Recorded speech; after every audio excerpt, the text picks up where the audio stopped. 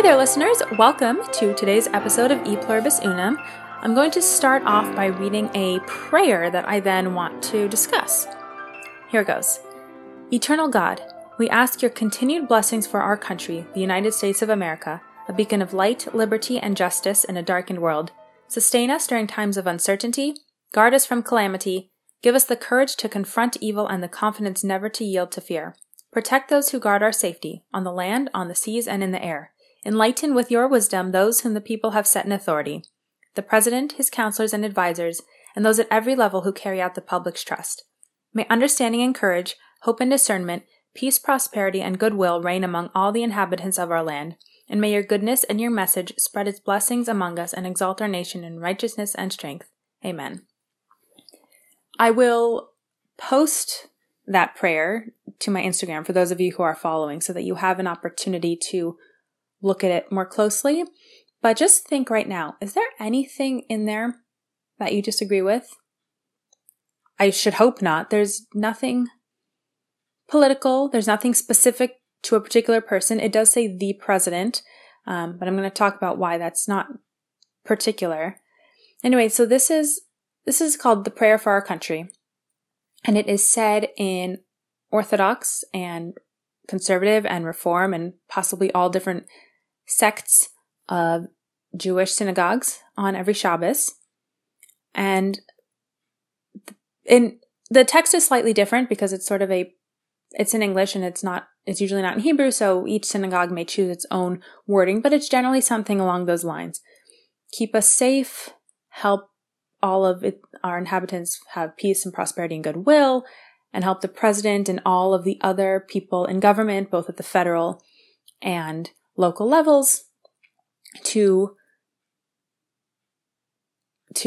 have wisdom in their day-to-day dealings and in the laws that they create and the work that they do. So the president, which might give some people pause because you think, oh, you're praying for the president, and sure, Orthodox synagogues say it because maybe Orthodox Jews are more inclined to like President Trump. So they're saying it now, but if someone else is president, they wouldn't.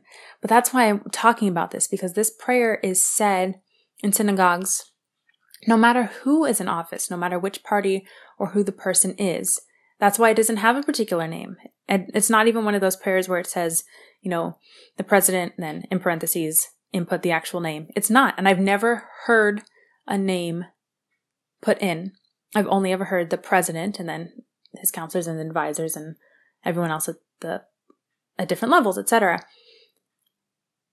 I have wanted to share this prayer for a while because of that particular reason. So I have been to Orthodox shuls, and shul, by the way, is Yiddish for synagogue, but that's just the word I use. Maybe I should create a dictionary of words for people who aren't so used to it. Stay tuned. Maybe that'll happen. Anyway, when Obama was president, this prayer was said. When Trump became president, this prayer was said. I'm sure it will continue no matter who was president next. And it was probably said before Obama. I'm just not quite old enough to recall it specifically. But the point is that the prayer isn't being said to pray for a particular person or a particular candidate.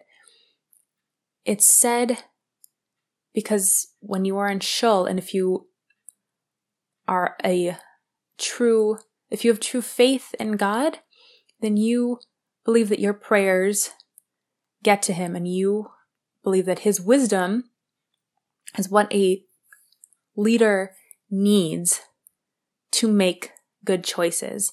And if you are a wise person yourself, you recognize that even if you don't agree with the person in charge, ultimately you hope that the things that they do are for the good, because if not, you and your family and your friends and your coworkers and your neighbors and everyone else in the country and a lot of other people in the world have to deal with the consequences.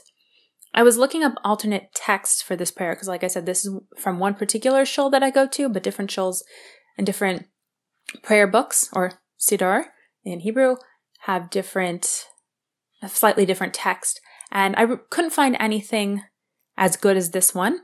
But I did find an interesting article where a woman, shortly after President Trump had become elected, a woman had written that she could no longer, I don't know if it was stand up or if she would just no longer say the prayer when it was being said in her synagogue on Shabbat because she didn't like President Trump.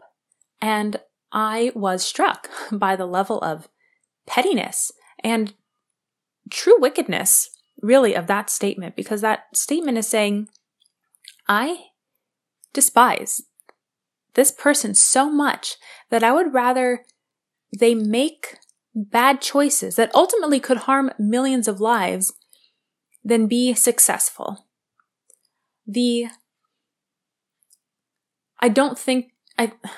Wicked is probably the best word for it because petty doesn't seem quite severe enough, though it is also pettiness to think in that way, that your personal feelings towards a person should get in the way of them doing the best job because you don't want them to look good, I guess, because there are two consequences of them doing good. One is they look good, and the second is it's good for people. And certainly you couldn't be so awful as to not want them to do good for people. So what this woman was saying, that she didn't want him to look good.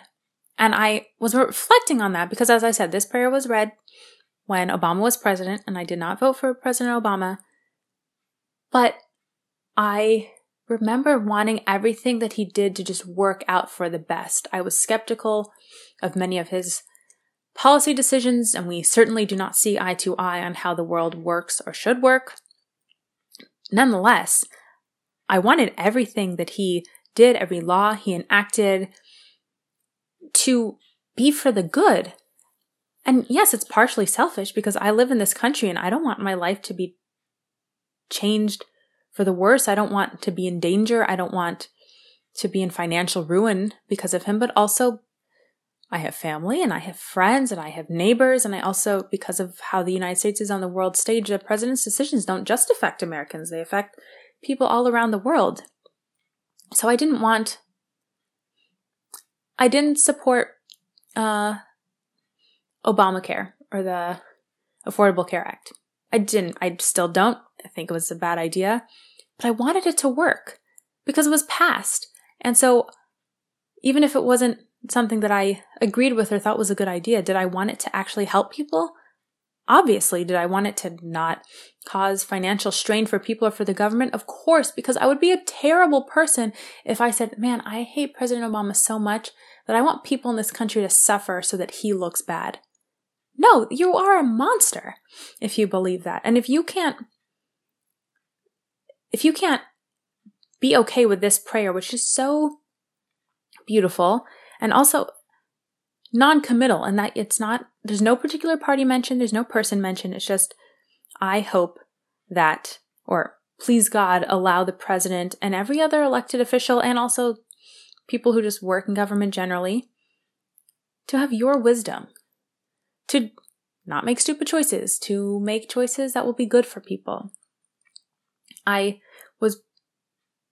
think I mentioned that I've been wanting to share this for a while, but I thought this was a good time because over the weekend, for those of you who maybe don't pay as much attention to the news for your own sanity, and I totally understand, there have been calls for unity because the election is closer to being decided, though it's still not decided.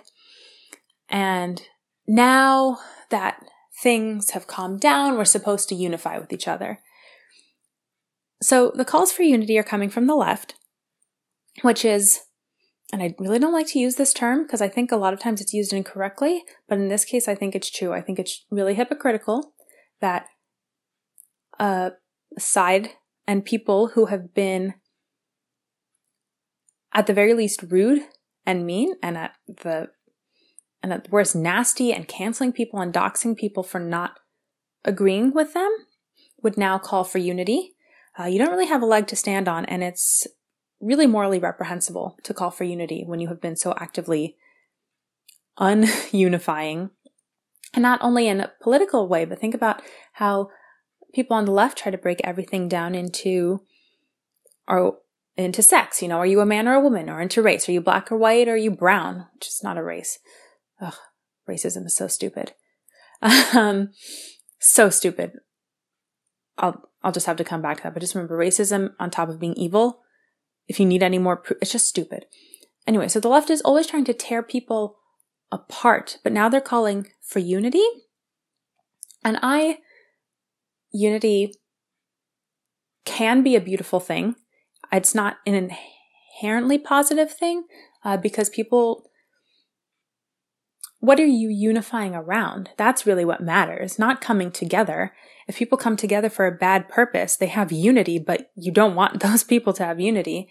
Unity around good values, around God, around a positive mission, that's a reason to have unity. But just to call for unity, period, end of story, is meaningless. And again, it's so hypocritical from people who have been, and I wish if it were just people in the media or people at higher levels of government who were calling for unity that had been cruel and mean to people on the other side, then it would be, I do make a differentiation between your neighbor next door who's a different political party as opposed to someone in power who's of a different political party. But the disunity has also come from the neighbor next door. I had friends from high school who, after President Trump was elected, would not talk to me because I had voted for him and because I thought he was because I think he's anti-Semitic, and so they think I'm anti-Semitic, which is a little bit bonkers, don't you think, to call a Jew, a practicing Jew, for some of them the only practicing Jew they knew, anti-Semitic. So people have been ununifying themselves, and for those same people to call for unity is wrong. And again, you can't have a principle only when it's easy. I mean, you can, but then it's not a principle. Then it's just, it's convenient.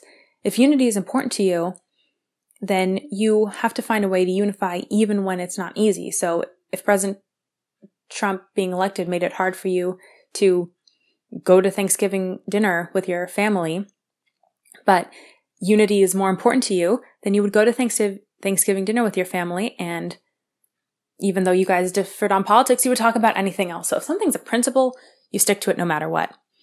But again, I don't think unity is necessarily a good principle. What are you unifying around?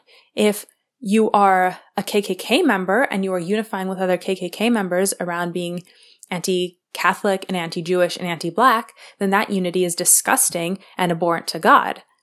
But if you are unifying around saving unborn children, then that's a beautiful thing. So this call for unity, and on top of being disingenuous, is just meaningless, like so many things that come from the left. So at least they're consistent in that sense. I could get behind this call for unity if someone told me what we were supposed to unify around. And I would like to say, I think that I am in my own personal life. I try to avoid talking politics. I'm very easygoing when people bring things up, and I try to not make waves, because I don't know if I think that unity itself, as I mentioned, is a good thing, but I do think that peace is a good thing and something to work very hard for. And if that means not getting into a political fight with, your brother's friend or a coworker at the office, then that peace is a principle to me. So I work towards that no matter what. But I don't need to be told to be unifying when I've been kind and the other side has not. But if we are going to unify around unity, we need to pick something to unify around. And I don't know if anyone's asking or if anyone's looking for suggestions, but if they are, I'm going to recommend unifying around the golden rule. Do unto others as you would have done unto you. There are other things I could also recommend. God. That's obviously at the top of the list. It's really easy. If we can all recognize that God created the world, then it's much easier to recognize that we're all his creations and then to, be kind to each other. But Some people have a sticking point about God, and once you bring it up, they think you're some religious whack job who's trying to convert them. I'm not, by the way, but whatever. It's hard for people. So God would be at the top of my list, but we'll go down to number 2, I think would be the golden rule. Just treat others as you would wish to be treated yourself. I would unify around the preamble to the Declaration. I think that's great. All men are created equal, and life, liberty, and the pursuit of happiness. Those are all values that I can unify with other people on. So there are things, but you can't just call for unity without talking about where you're unifying around. Or maybe just like this prayer. Can we all agree that we want those who guard our safety to be protected? Do we want blessings for the United States? Do we hope that understanding, courage, hope, and discernment, peace, prosperity, and goodwill reign among all the inhabitants of our land? That sounds good to me. Could you unify around that? I just find this prayer so meaningful and so neutral, but you're just asking for good. And I think you can have this prayer and you don't even need to, God is mentioned a few times, eternal God right at the beginning, and then a few times your is capitalized, so it's indicating God. But generally, you could start this prayer off and say, instead of saying, eternal God, we ask you continued blessings for our country, you could start off by saying, I hope that this country has continued blessings or whatever, and it means the same thing. Anyway, I just really wanted to bring this to your attention because I think it's so important to recognize that no matter who is in charge of the country or the local government or whatever it is, we should all hope that he or she has God's wisdom in his mind as he makes decisions. And if we are looking for something to unify around, this is it. That maybe we don't exactly agree on how the country can do good for its inhabitants, but at least we can all agree that we hope that the president and the government should do good for its inhabitants, and we pray to God that he allows that to happen. It seems like a good thing to unify around, right? I think so. Thank you so much for listening to A Pluribus Unum. I so appreciate it. If you like the show, if it opens your mind and improves your day, please share it with others, because the wish with this podcast is to open minds and hearts and to help people have more positivity in their lives. Also, please subscribe to the show, rate it, and leave a review on the apps that allow it. For more of my thoughts and other ideas from other people that I share, follow me on Instagram at conservative Jewish female, all one word, spelled normally. See you soon!